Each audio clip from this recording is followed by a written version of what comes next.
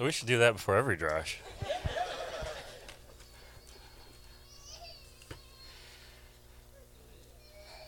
So I'm a paper guy, but we're moving, and our printer hasn't moved yet, so I'm struggling with an iPad.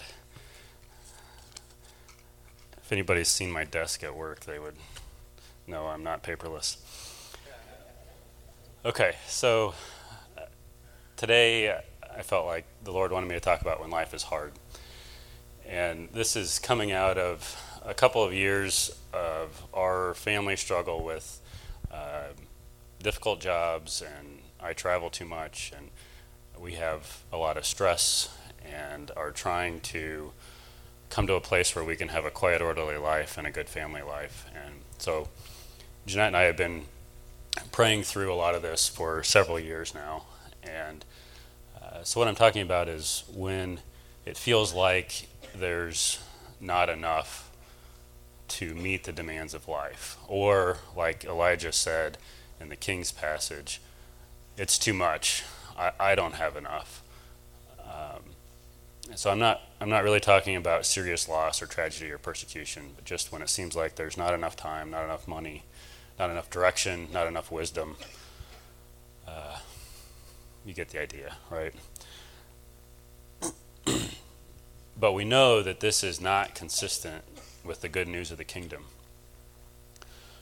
In the kingdom, there's more than enough. Our Father owns the cattle on 1,000 hills. He stands outside of time, and he holds all things together through his might.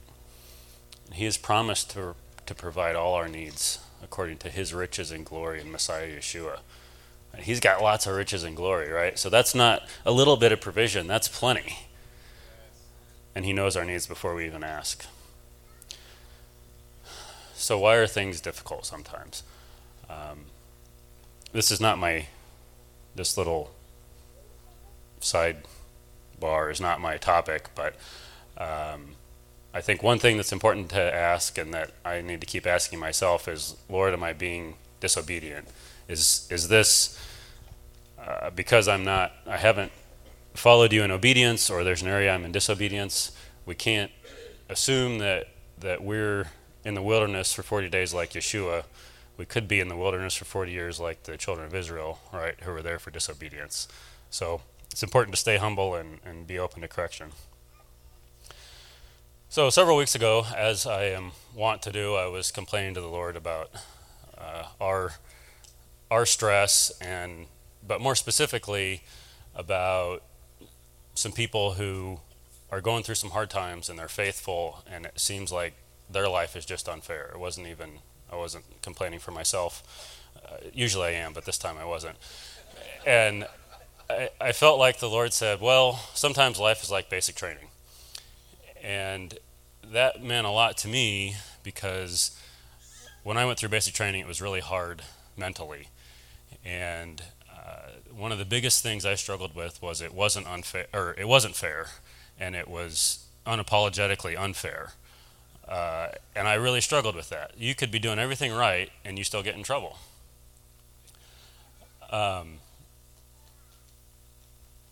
this is for a purpose, right? They're trying to transform you in a very short period of time from a civilian into a soldier. And to do that, they have to break you down and build you back up.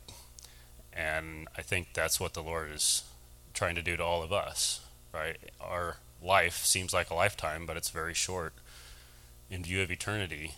And he doesn't have a lot of time to break down the image that the world has put on us of who he is and who we are. And that has to be broken down so we can be built in the image of Messiah, and we can have a proper view of him, as Isaiah 6 says, seated on the throne, high and exalted, with his glory filling the temple, right? And Psalm 2 that Sam just said, he laughs at his enemies, right? He is so beyond anything that we're facing. We have to have that view. But I think, at least for me, I don't get that sitting in a teaching. I gotta go be hard pressed to really get it. So I wish I could get it in a teaching. It'd be a lot easier. So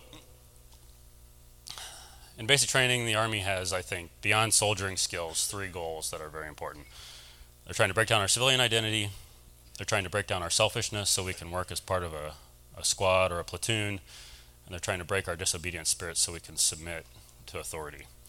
And God is doing the same thing with us.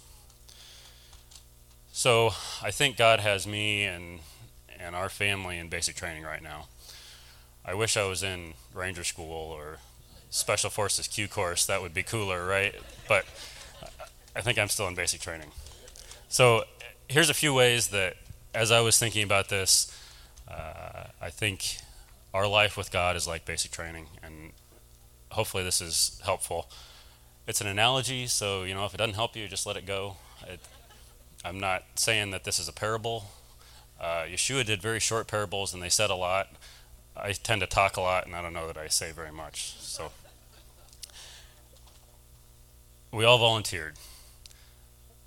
God doesn't force us to serve him, but once we sign up, he thinks he's in charge.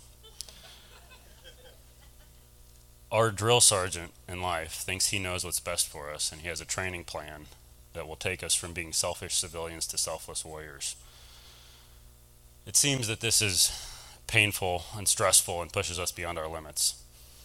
Hebrews 12, all discipline seems painful rather than pleasant, but later it yields the peaceable fruit of righteousness to those who have been trained by it. Ephesians 2, we are his workmanship, created for good works in Messiah Yeshua. Hebrews 4 and 5, our drill sergeant has suffered in every way, just as we have. Basic training's not fair, and neither is life. God is just, but we're not going to realize that full justice here. And a little unfairness now is worth it if we're created in the image of Messiah. Basic training is short. It's intense because you got 8 weeks. And I said this before, our life is short compared to eternity. God's got to fit in a lot of transformation in a short period of time. And that seems to come best through difficult situations. In basic training, there's not much classroom time. You learn by doing. In basic training, you need to eat good food and drink a lot of water if you're going to make it. So when I get stressed out, I like to retreat to junk food and spy novels. And there's nothing wrong with that, but it's not helpful. And it's not going to help you get through. So I felt like recently the Lord has been challenging me to step up my relationship with him through prayer and fasting, reading the Word, and waiting on the Lord. This is easier said than done when you're stressed out, right? I want ice cream and chips. In basic training, if you get a no-go, meaning you didn't pass the first time, you get to try again. But you have to go do 50 push-ups, 50 sit-ups, and run a couple of laps before you try again. So the next time is even harder, and you're tired. So I think the Lord was saying to me, you need to ask what it is that you're supposed to be learning so you can get a first-time go. And you don't have to come back the second time when it's harder and the third time when it's even harder and the stakes are higher. But sometimes what you're supposed to be learning, and I think this is probably where I am, is perseverance and endurance, and so you get to marinate for a while, and I think that's where I am, so it's not so fun. And lastly, sometimes when it's really intense, the only thing that keeps you going is looking forward to graduation day. Okay, so like an analogy, it falls apart. Here are some things that are different. In basic training, you can't seek comfort from your drill sergeant, but our drill sergeant is the good shepherd, right? And the difficulties are to drive us to him, not to build self-reliance.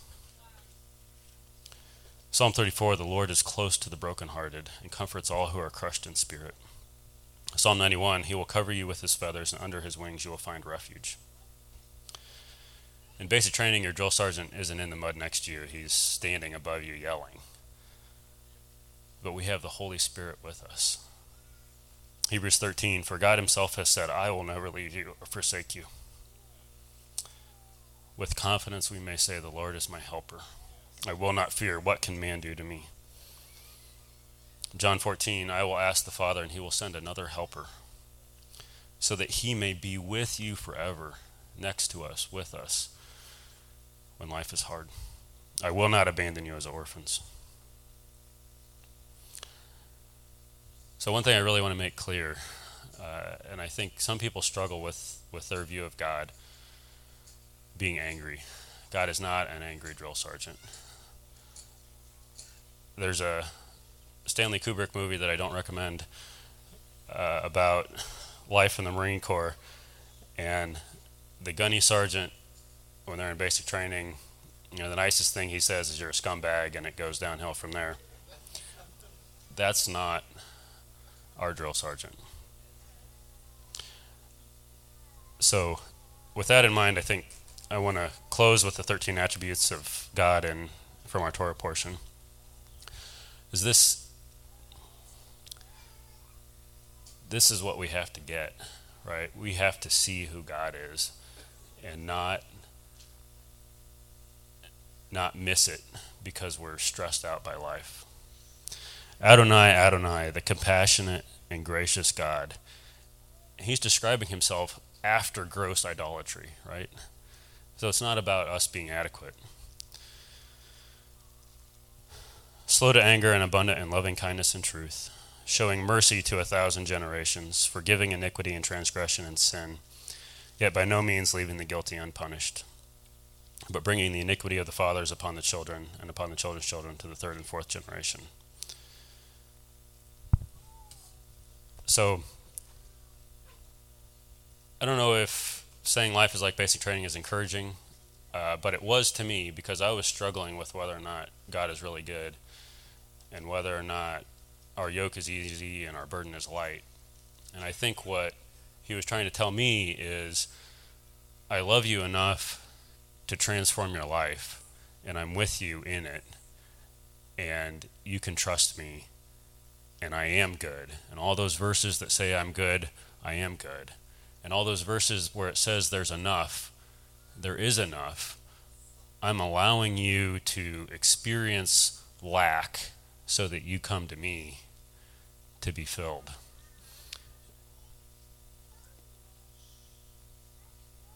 Shabbat Shalom.